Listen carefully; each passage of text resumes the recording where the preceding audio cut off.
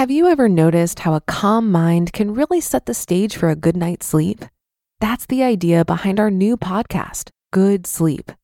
Greg, our host from Optimal Relationships Daily, is here to help ease you into a peaceful night's rest with some positive affirmations. And these affirmations aren't just comforting. They can help ease anxiety and nurture positive thoughts, setting you up for true good sleep. So press play on Good Sleep tonight, because a good tomorrow starts with a good night's sleep. Just search for Good Sleep in your podcast app and be sure to pick the one from Optimal Living Daily. This is Optimal Finance Daily, episode 1392. 4 phrases that show why being entitled makes you poor. Part 1 by Nick True of MappedOutMoney.com. And I'm your host and personal finance enthusiast, Diana Merriam. This is the show where I read to you, and to myself, frankly, from some of the best personal finance blogs on the planet every single day. We're surrounded by messages of how difficult it can be to make ends meet and build wealth. So thank you for spending this time with me, where we can empower ourselves to take control of our financial health. Happy New Year's Eve if you're listening in real time. I hope you have some fun planned tonight and are ready to say goodbye to the dumpster fire that is 2020. And if you haven't heard of our other podcasts, we cover personal development and productivity, health and fitness, business, relationships, and more. Just search for Optimal Living Daily wherever you're hearing this to find all of them, and be sure to subscribe. I have a bit of a longer post today. I'll read the first half today and then we'll finish the rest tomorrow. So with that, let's get right to part 1 as we optimize your life. 4 phrases that show why being entitled makes you poor. Part 1 by Nick True of MappedOutMoney.com. Entitlement is an overarching issue in this country. Millennials get a bad rap for feeling entitled, but unfortunately, this problem transcends generations. Rich people think they deserve special treatment because they're rich. Poor people think they deserve a handout because they're poor. Middle-class people think they deserve to move up because they've done X, Y, or Z. Webster defines entitlement as the feeling or belief that you deserve to be given something, such as special privileges. The problem is you're entitled to very few things in life. Free speech and the right to a fair trial are 2 examples if you live in America. But when it comes to a high-paying job, a nice house, a smartphone, a reliable car, a vacation, or even just going out to eat, you don't deserve any of that. You've got to work for it. Ultimately, entitled people feel they deserve something regardless of how much they work or effort they've put in. An entitled mindset will quickly sabotage your fulfillment and limit your success. And for that very reason, entitled people will never build monetary or spiritual wealth. Let's look at a few common statements that will keep entitled people poor. Number 1. I've done this, fill in the blank mediocre task, so I deserve that. This is the most common belief people hold. They believe that because they've accomplished something, be it big or small, they somehow deserve something else in return. What compounds the problem is the majority of people feel entitled to something significant after accomplishing mediocrity. I went to college, so I deserve a good job. I've worked here for 5 years, so I deserve a good raise. I've put in my time for 40 years, so I deserve a good retirement. Why? Why do you deserve it over anyone else? What sets you apart from the other 1.8 million people who graduate college every year? 36% of people who have a bachelor's aren't even working jobs that require a degree. Why do you think you're entitled to a good job just for getting through school? Hint, you're not. But let's put all of that aside. The issue I want to address is why this type of thinking will keep you poor. First and foremost, an entitled mindset doesn't give you the motivation to make forward progress. When you submit to an entitled mindset, you're going to be disappointed when you don't receive your unjustified reward.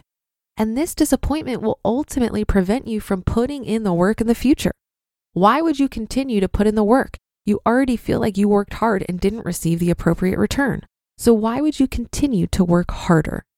If you want to be successful, you need to stop expecting something for nothing. Instead, you need to focus your energy on making forward progress every day. Entitlement will only cripple your efforts. Number 2, my parents live this way, so I should too. A lot of people think this, especially 20-somethings. Many of us grew up in good homes with nice cars and yearly vacations. We're used to buying what we want at the grocery store and not thinking about how much going out to eat really costs. Then we get through college and have to start paying for stuff on our own. All of a sudden, we realize how expensive the life that we grew up living really is. I say we because I'm a 20-something too. I'm speaking to myself here as much as I am to you. It's easy to get used to living a certain way, and it's very hard to change that when you're finally out on your own. But like number one, this belief will also keep you poor if you don't get rid of it. The fact is, your parents didn't get the life they have now easily. They didn't always have good cars and nice vacations.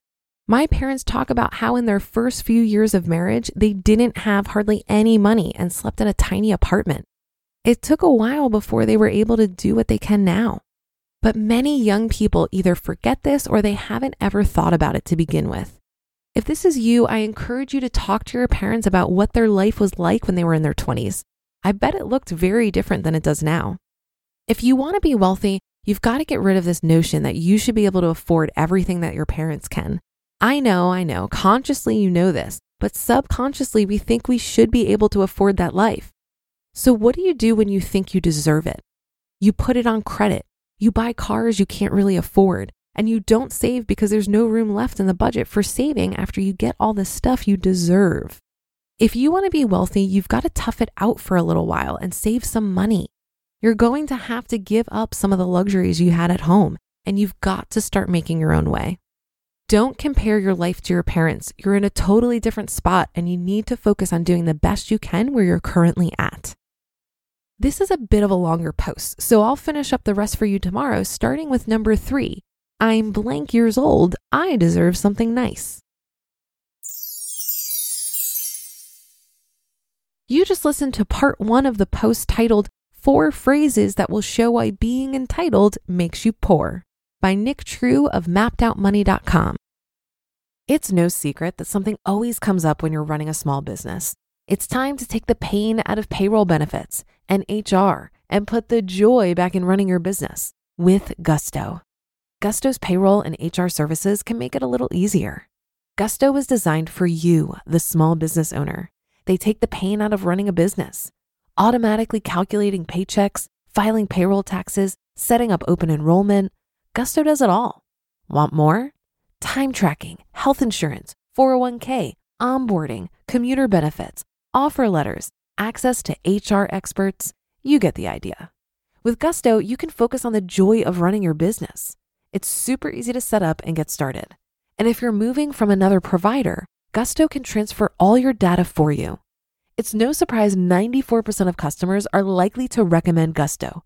94. Here's the best part. Because you're a listener, you get 3 months totally free. All you have to do is go to gusto.com/OFD.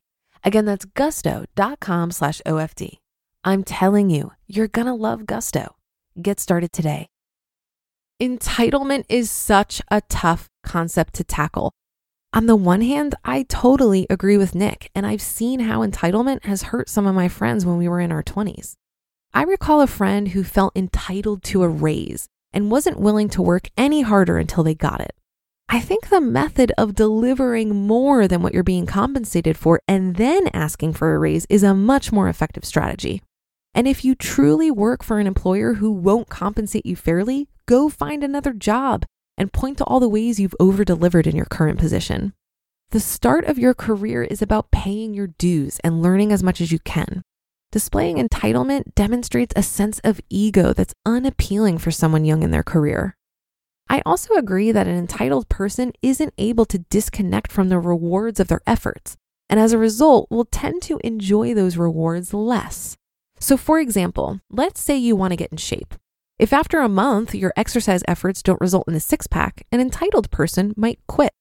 However, if your reward from exercise is the exercise itself and the satisfaction of building a healthy habit, you're more likely to achieve the six-pack over time as a happy consequence.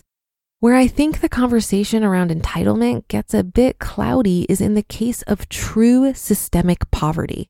If you're born into systemic poverty and don't have access to food, shelter, and other basic human needs, it's a true handicap.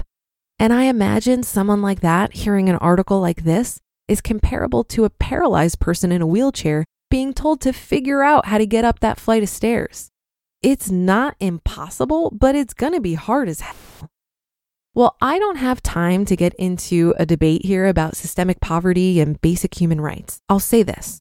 I interpret Nick's article to be directed at people who feel entitled to the things they want, like the latest iPhone, and not things they actually need. And that'll do it for today. Thank you for being here and being a subscriber to the show. I'll be back tomorrow to finish up this post. So happy New Year, and I'll see you in 2021, where your optimal life awaits.